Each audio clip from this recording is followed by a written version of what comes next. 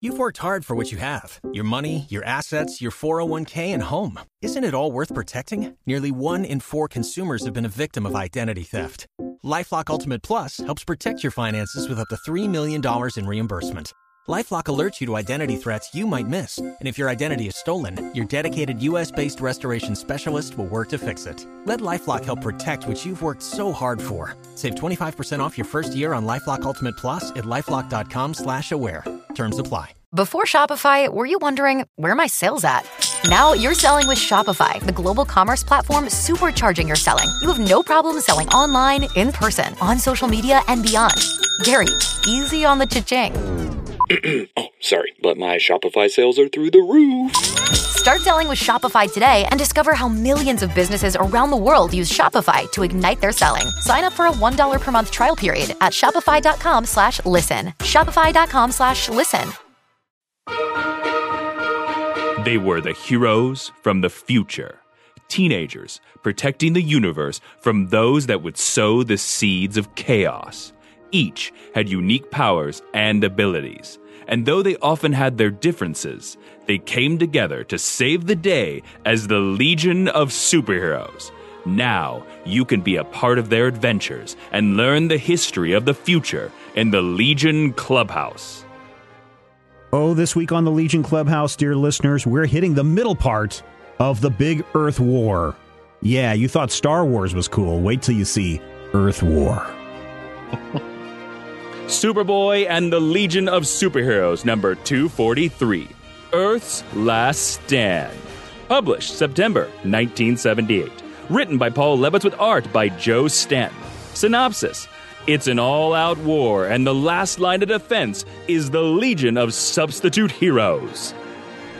Superboy and the Legion of Superheroes, number 244. The Dark Circle that crushed the Earth. Published October 1978. Written by Paul Levitz with art by Joe Stanton. Synopsis: the true enemy stands revealed, but will it be too late for the Legion? I think we're going to talk about both of these kind of together because there's not a whole lot that happens in these two issues, Matt. I mean, there's a lot that happens, right? But most of it is punching and fighting and blowing stuff up and trying to solve the mystery of who is behind all of this. Yeah. Really, what it really comes down to in these two issues is a lot of fighty and a lot of characters kind of moving around and jockeying around. But for me, we are at the point now where this is, the beginning of a new kind of Legion story. We've seen multi-parters. In which way? Well, the big 5-part epic is now kind of a cornerstone of Legion lore. You've got like the Great Darkness saga. You've got this Earth War story. We've got coming up in not too long after that, the Legion of Supervillains big arc. And having this big story with all of the players and everybody in line really does kind of show what the future, not just of the Legion, but what of comics is going to be. Remember, this is 45 years ago. And we're doing 5-issue arcs with big interconnected massive storylines before Secret Wars, before Crisis on Infinite Earths. All of the stuff that we see today, some of it bad, some of it good, I think can in some ways be traced back to the success of this big 5-part arc. Well, yes, and someone over on the Major Spoilers Discord, if you're not part of the Major Spoilers Discord, you should go sign up and join all the fun and the conversations. Someone in the Legion channel had mentioned that this is not the first instance of DC jumping into the 5-issue story arc. That was done in a Superman tale, I want to say, and goes from there. So this isn't the first time, but this is certainly a time where everything really, really works well together, and I like it. Yeah, I am not familiar with the 5-part Superman arc, but that doesn't mean it didn't happen. I'm not necessarily a Superman, junkie to the point where I can talk chapter and verse the way you can about Legion. But I feel like when you get into Earth War, first of all, 243 is the middle of the Earth War saga. I think it's part 3 of 5 or part 2 of 5. Part 3. Because I guess there was the prologue, but as part 3 of 5, it just continually escalates. The Legionnaires are in peril, and the fighting goes on. And oh my God, the Dominators have been captured. Brainiac 5 disappears in space, and everything just keeps building and building and building to the point where, years ago we learned in the worst emergencies, the Legion of Substitute Heroes will show up. And the subs pop up, and it's just like, oh my God, and now they're gone. So the Legion is out of play. The substitute heroes are out of play. Who are we going to bring in? The retired Legionnaires. I mean, it's just this constant one-upping of the stakes that we've seen in these Bronze Age stories, and even going back into those Silver Age stories. You'll see, a story where, oh my God, the time trapper has turned us all into children. What are we going to do? But we don't see these sustained, well, that didn't work, and now more of us are out of action kind of stories. And I feel like 243 especially is kind of, it's a very shocking comic. I remember, buying it and reading it and going, who are all these millions of people, and why is everything so dark, and how are they all getting beat up? Yeah, I think the best thing for anyone who hasn't read this feels like Avengers Endgame, right? Where they're all on Thanos' planet, and you've got Iron Man, and you've got your core Avengers, but then one by one, everybody starts coming out of the woodwork. So like you said, the Legion of Substitute Heroes arrive, and they're kicking butt left and right. And then in 244, we have the married Legionnaires who have, as you said, retired. So we not only get Bouncing Boy and Duo Damsel, but we get Lightning Lad and Saturn Girl.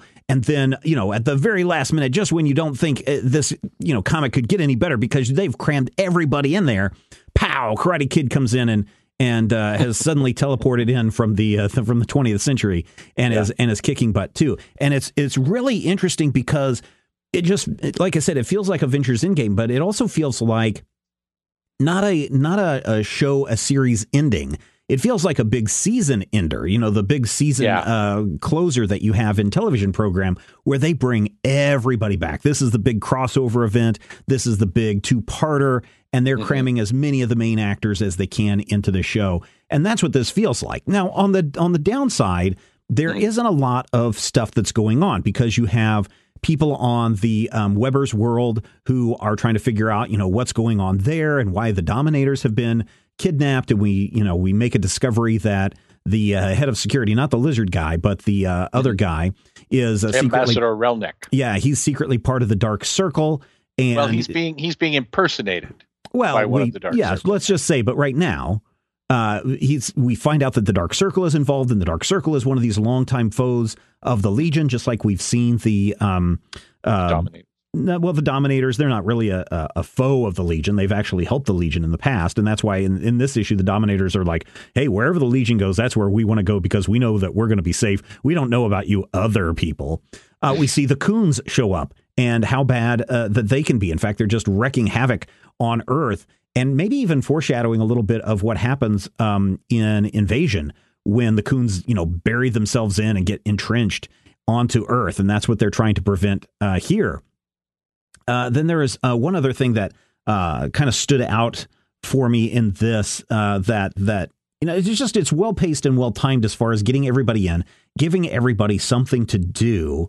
And it's interesting and it works. Now, a couple of things that are missing certainly is, as you said, as a young child or a first-time reader who may not be familiar with all the members of the Legion, it would be nice to get a roll call or a tag or something somewhere to let everyone know who all of these people are. Because when Color Kid shows up, you're like, who's this rainbow guy? Who's this guy that can control plants? Plant Boy is probably what his name is. So I think that some of that stuff would be helpful throughout this issue just to let people know who it is, or just have a roll call at the front of the book to make this go. But, beyond the beating up and the smashings and all of that stuff, and the kind of the discovery of, like I said, the Dark Circle. And then, of course, Brainiac 5 disappears into a black hole, or, seemingly by magic. And then we get to, the final reveal that, it's been Mordru all along. It just plays out so well. The only thing that would have, I think, made this story to this point even better would be if the who are they, the Fatal Five show up at some point in this. I think that would have made this story even more interesting, just to crank that up one more notch, to just put one more thing that the Legion has to overcome before they're taken out. One of the things that I really like, as far as when all these like guest appearances, I'll just say guest appearances, when they pop in, is, Bouncing Boy and Duo Damsel and Lightning Lad and Saturn Girl are all together, and they're like, you are Legionnaires, you won't harm us. And they're like, oh no, we're not Legionnaires anymore. So that means we can kill you. We're not hindered by that crazy bylaw that says we do not kill. We'll take you out just like that, Jack. And so it's really cool to see those kinds of things happen and to see people get taken out one by one.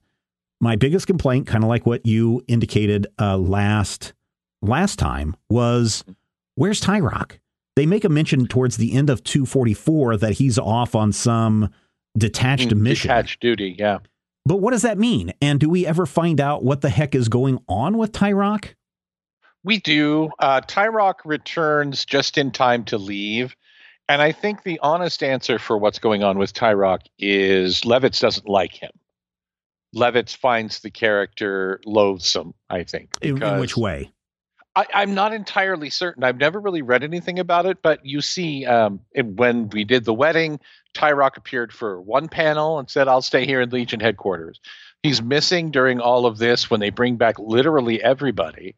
I think, they haven't brought back Matter Eater Lad yet, but that was one that's missing too. Yeah. And Pharaoh Lad. Yes. Both of those two have gone missing. Dead. Yeah. Well, so's Matter Eater Lad. He's pretty dead. Matter Eater Lad is not dead. Where is he? Matter Eater Lad was coaxed back into politics. He was that's drafted. right. That's right. Yeah. You're thinking of Invisible Kid, who's dead, but I never saw that. Invisible Kid? Never saw Invisible Kid. Never saw Invisible Kid die. You're just, Anyway, what was your question? Well, I was just wondering, what do we ever get an explanation of what Tyrock is doing? Because part of me wants to go, there's somebody is racist. Or the other thing would be, still around this same time, even though we had the civil rights movement and, you're supposed to be all equal and everything. That's not the case when it comes to media. And as I've mentioned before, in a lot of media, especially film, it was kind of hinted at that if you have a black lead in your story, then, Southern audiences won't go and see these films. And so therefore, your movie will lose half the country because of this. Now, that's gone on to been proven wrong, but wrong in the sense that Southern people would not go and see a movie with a black lead. Right. But, I also, and again, this is a little bit of stuff some people may not want to hear, but in the adult film industry, if a white actress is partnered with a black actor, a lot of people say to the white actress that is career suicide for her, that she will never be able to get certain jobs again because she's been with someone who is black. And I just can't help but wonder if that's what's going on in this book. There is zero reason why Tyrock is not in this issue. Well, and Paul Levitz does stay on the Legion for almost another decade. Tyrock very seldom appears. He literally will pop up again in a few issues just in time to disappear and will not come back, to my knowledge, in any meaningful role until Keith Giffen takes over as writer for the Volume 4 Legion in 1990. So, it's one of those things where I think Levitz just doesn't like the character. I don't think that Levitz is necessarily not liking him because Levitz, has any problem with black people. I think that the concept of the character and the origin and the things that people, that we've brought up that are problematic about the character are enough that Paul didn't want to use him. Yes, you remember let's go ahead. The apocryphal story about Grell saying, I made his costume as goofy as possible. Yeah. But let's go ahead and keep the Native American who has had thousands of generations of inbreeding around, and keep her costume, who is straight off of a Cher music video, and let's keep her around and make her a big part of the story. But the person who can shout and destroy things with his sonic voice, let's write him out of the picture. It'd be different if it would be different if he came back and he says, "Hey, I am really sorry that I was not here during this, but as you know, there's a huge conflict going on my floating island. And so I've been really busy dealing with that, and I apologize. Are we all good?"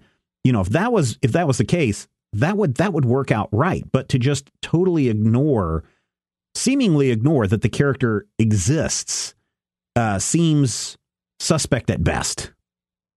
Well, you got to remember, Dawnstar is an anomaly because Levitz is her co-creator. So Levitz loves her and loves her and loves her. She will be a key part of Legion for years to come. So I will agree with you that it's weird that the same aspects of her, actually her costume as well, but the same aspects of her origin are in play. But I don't know. I really just feel like, from what I can see, just based on somebody reading these comics and how few times they use Tyrock, I just think Levitz doesn't care for him. Levitz thinks he sucks. and that's fine. I totally understand that. There are certainly people that I would write out of my story just because I don't care for them. But when the character has been established, and when you're doing a whole thing where everybody is piling on, again, it seems like a big slight. And especially to, as we read in one of our previous episodes, to black readers who are like, oh, everybody's here except for the guy that I identify with. And I think that's a real problem. And I kind of wish that it was addressed somewhere to bring it up beyond like, well, I just don't like the character, because, the meh and the shrug of the shoulders is not an answer. And I think it may be all the answer we get. Well, but I'm just saying that yeah, fine. Go ahead and say meh. I just don't like that character, because leaving it at that leaves a lot of room for interpretation. And right. I think a lot of people would lean in this day and age, to, now we know. There's another thing that kind of is interesting that I wanted to jump back to. In 243, Starboy says something, and I think he's saying it to Princess Projectra, or maybe it's Dream Girl. He said, we couldn't get help from the matriarchy. Who is he referring to in this case? Because everybody that we've met that is a ruler of a planet or of a system has all been men. And I don't know if that was a slip or what's going on, but why would he say we couldn't get help from the matriarchy when we know that, that we have an old bald guy who's running the United Planets, and we know that Princess Projectra's father is still in charge on Camelot World. So I'm just curious as to who he might be referring to. I thought he was referring to the Dominators, because it comes right after the Dominators refuse to get involved in the ongoing battle. I mean, you come in 243, we see Ambassador Relnick trying to get assistance from the Dominators against the oncoming Kund Empire. Well, that's interesting, because I guess I've never come across the idea, or not the idea, but never come across any kind of discussion that the Dominators are a matriarchal society.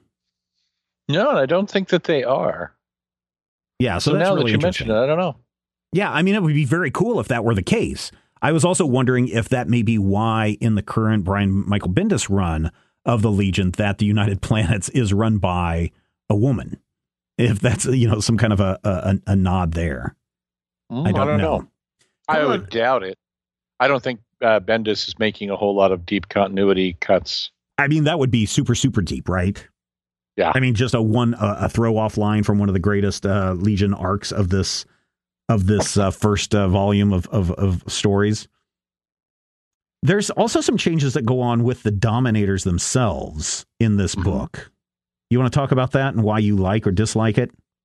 Oh, I hate it. The Dominator faces, and I actually went back to their first appearance, and this is definitely artifacts of their first appearance. But in this issue, their mouths or plates or whatever they are drawn as little grids with straight lines. They look like little filters, like a grill.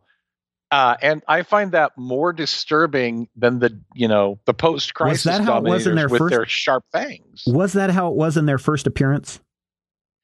Well, I went back to I forgot what their first appearance is, because I couldn't remember if they had the red dot in their first appearance or not. I remember them being... They did. They weren't yellow in their first appearance. At least the issue that I have, they were kind of blue. But if you actually go back to Adventure 361, They do have, and the art style is different.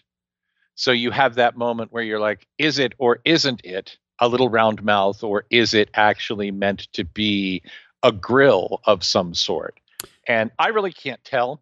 Yeah, well, but I went back, and it's just ambiguous enough that this being drawn as kind of a guy with a faceplate, basically, makes me wonder if the intention here by Joe Staton, who joins the Legion team, I believe, in this issue, was to try and make them look robotic or AI or artificial. Well, and so that's the interesting part, because if you jump into issue 244 and you look at the Dominators there, at least in my copy, the Dominators now have bigger mouths and white, not necessarily grill-like. It looks more like a big mouth full of teeth. If I were to, if we're talking about Tyrock and then we were to look at the Dominators with their yellow skin and their squinty eyes and their big, what looks like buck teeth, I might ascribe something else to that problem. I also noticed that in 244, they're missing their dots on their foreheads. 244, and if you look at 243, it is Joe Staton. Joe Staton is the creator of E-Man and has a very cartoony style. But if you look at 243, he's actually inked by Jack Abel. And I complained about Abel inking Sherman, because Abel inking Sherman makes it feel like a Jack Abel picture. The same is true here. Abel inking Joe Staton makes it a little more solid. It makes it feel more like a Jack Abel, character. But then you get into 244 and it's not Jack Abel any longer. You're actually looking at Joe Giella, who drew Flash for years and years and years. And if you look at his look really, really creepy. They almost look like a weird ambush bug, like a proto ambush bug. They kind of look like Jim Neighbors, his Gomer Pyle.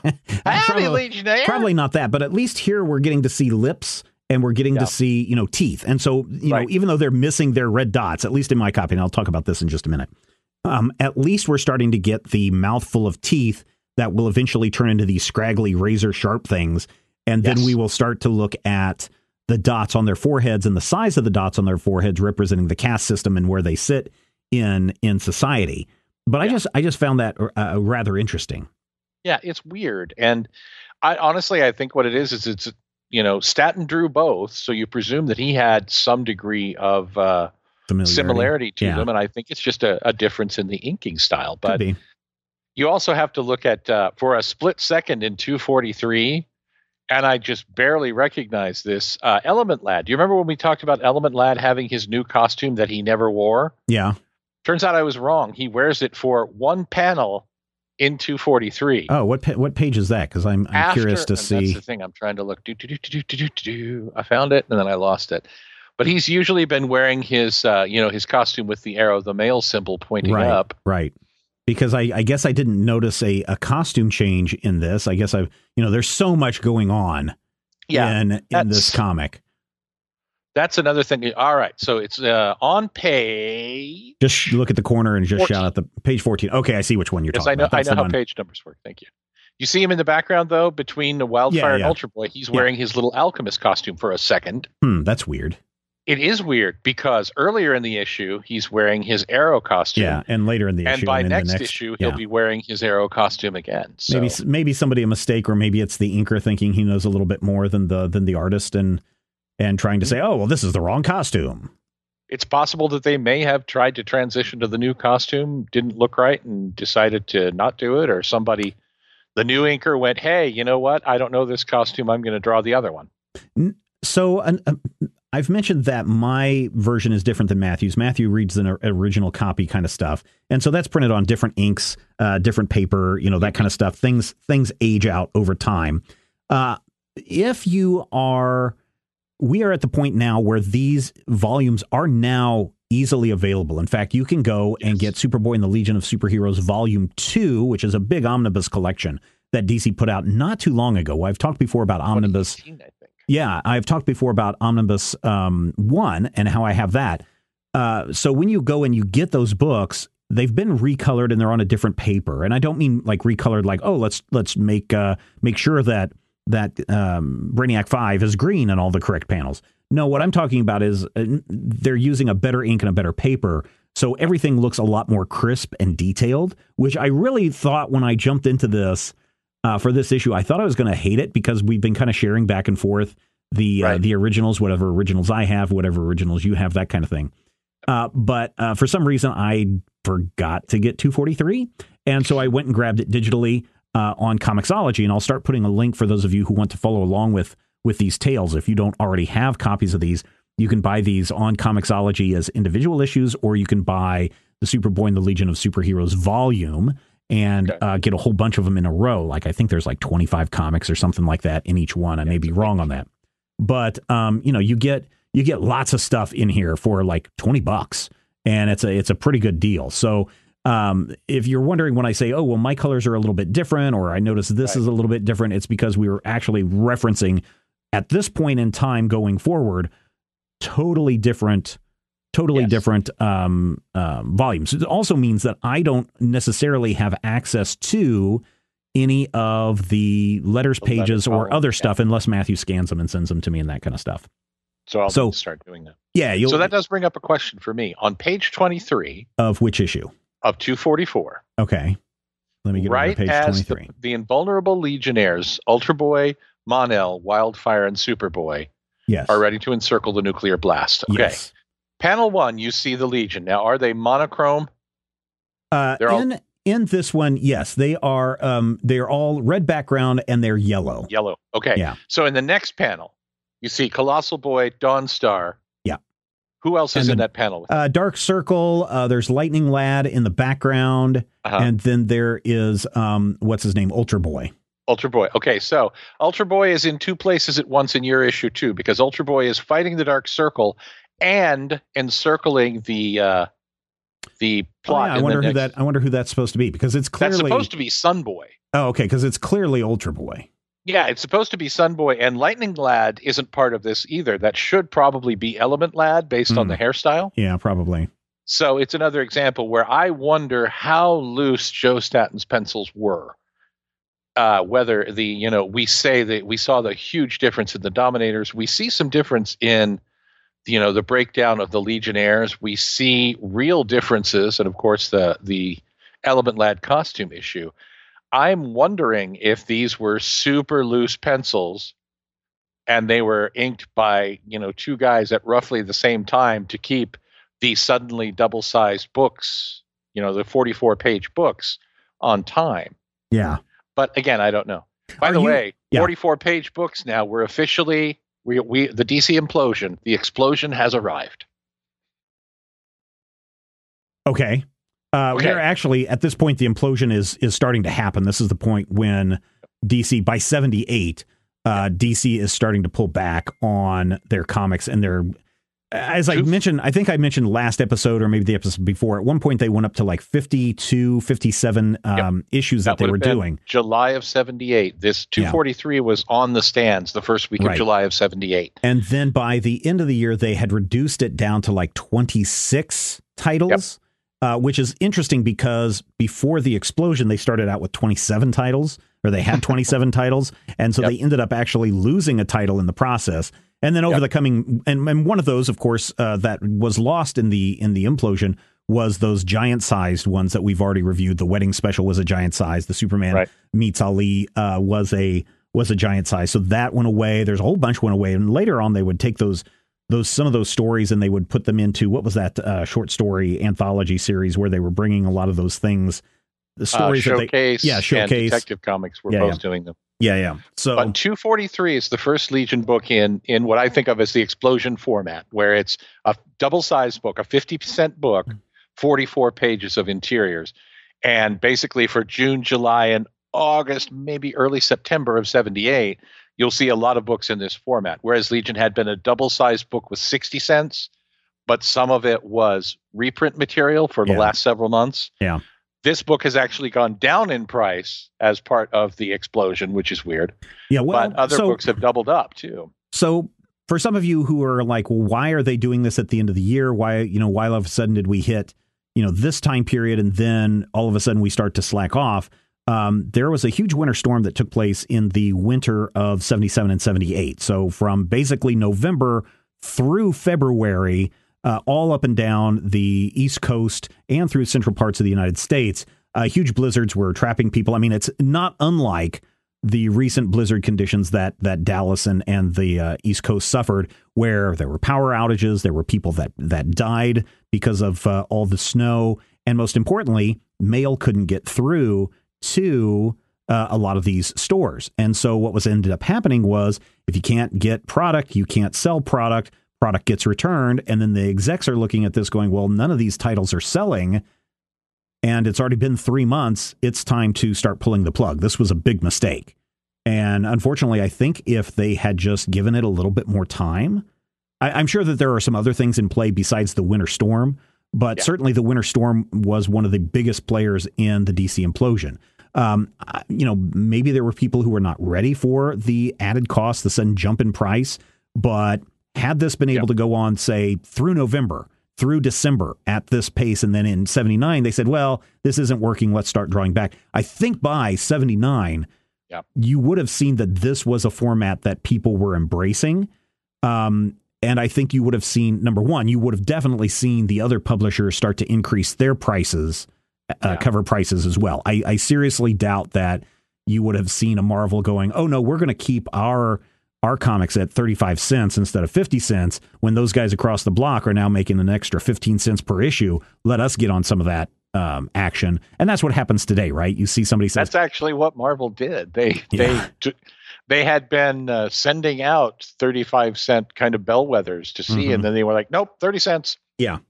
And so jerks. I think that by the end of 78, I think that this would have worked out well, but I think already jittery owners of DC Comics were looking at the fact that they were second place, that they were getting their lunch taken away from them by the big bully Marvel, the fact that sales weren't where they thought they would be, and just got too nervous and yanked the plug too early. That's my overall assessment of that, is that if they would have just pushed that a little bit longer, they would have come out on top. And I think we've kind of seen that most recently with COVID, right? We saw a bunch of, the comics industry in 2020 essentially shut down. Pencils down was what a phrase that was told to a lot of artists and writers, in that we are ceasing publication, or at least distribution, of our comics for the near future. And this was everybody except DC, because they couldn't get their comics shipped through Diamond Comic distributors because of the stores weren't open. And of course, changes in COVID protocols meant that companies like Diamond weren't allowed to go to their warehouses. They couldn't, they had to keep distances. They weren't able to deliver stuff. So a lot of stuff that's happened in the last year, Matthew, is very similar to what's happened in 77, 78 in terms of comic book shipments. But this time, instead of DC going, oh no, we're going to have to cancel all of our comics, what they did was said, well, we're going to go find a company that can distribute these comics and get them to people through the current means. And so they went with Lunar, and they went with, I forget the other company. They went ahead and ended up sticking with Lunar at the end, but they said, look, until this deal with Lunar is done, we'll start releasing comics digitally. And so a lot of stuff went to Comixology first. And so they were able, during the pandemic, when everyone was shut down, to continue, along with some other publishers. I'm not saying that DC was the only one, but they were the big one that said, we are going to continue to ship comics out during this time period. Now, a lot of that may be the AT&T folks saying, you better make some money. And so in desperation, they broke their contract with Diamond, and they went with Lunar and the other company. And, now they're in this situation where, for DC right now, New Comic Book Day is on Tuesdays instead of Wednesdays for the rest of the comic book world. So just some observations that I have on all this. And I think it does have to do partly with the fact that, AT&T, WB, whoever it is a major conglomerate. Whereas, in 77, they were owned by the Kinney National Company, which apparently is not the same as the Kinney Shoe people, but sort of is. Yeah. But in any case, essentially at the beginning of 78, they're like, okay, here's our budget for the year. This is what you're going to do with it. Here's all the cool things we're going to do. Mid-year budget review. The Kinney people are like, nope. And so to some degree, you're exactly right. I think that the corporate overlords, or the backers, or the money people, whoever it is, put the brakes on a lot of things, which forced, I believe DC ended up firing like 40% of their people. They laid off a lot of their staff. I don't remember what the total number is. I've been doing a lot of research. For those of you that sign up to the Major Spoilers Weekly, which is an email that I send out once a week. A couple of weeks ago, or probably by the time you're hearing this, about a month or so ago, I had sent something out about that kind of chronicled the DC explosion and why the winter storm that Dallas and Denver, or I'm not Denver, but Texas was experiencing a few weeks ago, why that was very similar to this. So I had done some stuff. I'd been doing research for a while on it, but that seemed like the perfect time to get it out there. So if you want to sign up to the Major Spoilers Weekly, it's not something that we flood your inbox with. It's something that only goes out weekly. It doesn't contain spam. It's got original content in it, plus links to a bunch of reviews and other things that we have at the Majorspoilers.com website. Just go over to Majorspoilers.com, and on the right column, you'll see a sign up for the Major Spoilers email list. Just pop your email in there, and we'll get it on there. It's not something that we're going to sell your name to somebody else, because I don't believe in that kind of crap. But it's definitely something that you can sign up and get some unique insights about what's going on in the world. This week, I think it was Teen Titans. It was Teen Titans, why they are the best property that DC has, because they're able to span all age groups and offer something up for each age category in that. So yeah, Matthews sent me a link to the Tomorrow's review of the implosion. That's one of my reference materials that I have on that. There's a lot of really good reference materials, but the Tomorrow's one is a very good one. That's a very good book. Yeah, I was reading that this last couple of months. Yep. So let's get to the end of this, into this 244 episode, when we reveal that Mordru has been infiltrating the Dark Circle. He's been manipulating people, including Siobhan, who couldn't, whatever. He was keeping her from saying that Mordru has escaped. And so that would have tipped everyone off that he was the big bad all along, which I'm not really sure that just Mordru escaping would have been the reveal that, that he's behind the Coons attacking and the Dominators, stuff. Well, it might have explained some of it. Yeah, but who's been manipulating the Dark Circle? Who magically made Brainiac 5 disappear? Also, this is impressive. He managed to capture Shadow Lass when she hadn't even appeared in the last two issues. Yeah. That's awesome. That's impressive scariness. So are you pleased with the reveal? Because I've seen a couple of people online and in Twitter mentions to me saying, oh man, yes, Earth War is awesome until you get to the reveal of who the big bad is, and then it's just a big old turd after that. And I'm like, I'm not sure, because I haven't read that issue yet. But I don't know. Maybe it is. I mean, I'm not a huge Mordru fan. I like magic, so don't get me wrong. I like the idea of magic and ultra powerful wizards and that kind of stuff. Where I have a big problem with it is the same reason that I have with Princess Projectra. Why the heck is she living on a planet that is all Camelot world when they got spaceships and zippy planes and lifelong, life extending serums? Why are they still living in, the 14th century? And so they like it though. And so when Mordru shows up, sometimes that smashing of technology and magic kind of puts me off a little bit. And I think that is part of the problem. Having read Earth War a number of times, I can tell you that, well, I won't tell you how I feel about it till we get there in a couple of issues, but I will tell you this. There is a trope called "a wizard did it." Yeah. And a lot of times when you say "a wizard did it," it comes out to be a really dumb story. So, I mean, Earth War has been built up to be this big, challenging Legion story where it's not just one person you can punch. It's intergalactic espionage, and it's trying to keep people at arms. There's an aspect of diplomacy to it. It's a next generation storyline. It's a Picard and Riker have to go in and deal with the battle at Wolf 359, and then a wizard did it. Is the kind of revelation that you get from the old series. It's the oh my God, this guy is all powerful and made them fight the Klingons with swords. So I feel like, without, again, twisting too much, I feel like the Mordru reveal is a turning point for this story. And it does make for a big, big cliffhanger moment of dun, dun, dun. One of the most dangerous foes of the Legion is here. But what happens next is whether or not you can justify that "a wizard did it" trope, whether it's going to turn into a really cool moment or whether it's going to turn into I think is a little bit in the eye of the beholder. By the time you hit 246, is that when you're like, oh. I think 245 is the end. Yeah, 245 is the end, and that's when we get to see some Legion members come back into the fold. And then 246 is the first issue of another new format where the book drops back down to 24 pages. Yeah. So things, end up being shaken up for a few months there too. Okay. Well, we'll just have to see how it all works out in the next episode of the Legion Clubhouse. But for now, I still really enjoyed this. I mean, there's questions that I have, but I think overall this is a fun story. And I like what we got. And I just really like the fact that there's all action and everybody shows up in this. I dig that. Yeah, it is definitely a strong pair of issues. And we haven't had a big all-out action issue like this in a while. Yeah.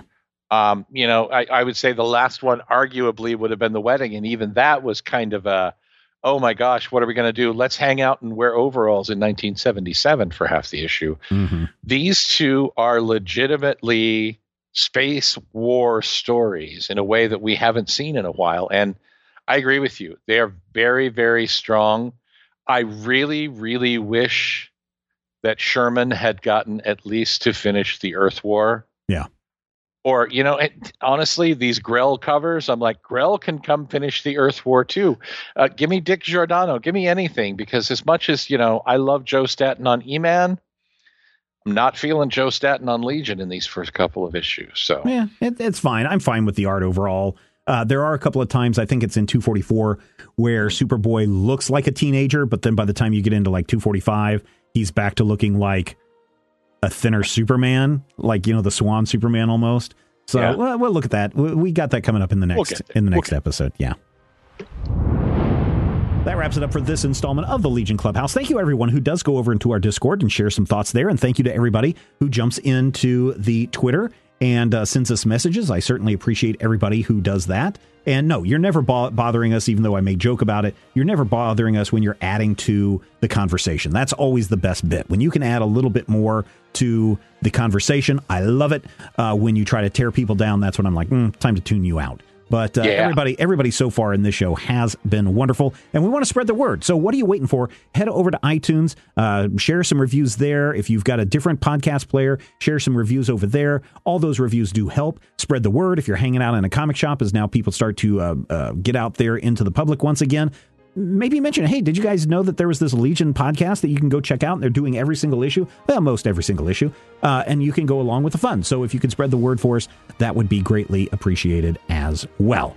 So until next time, I'm waiting in anticipation, lad.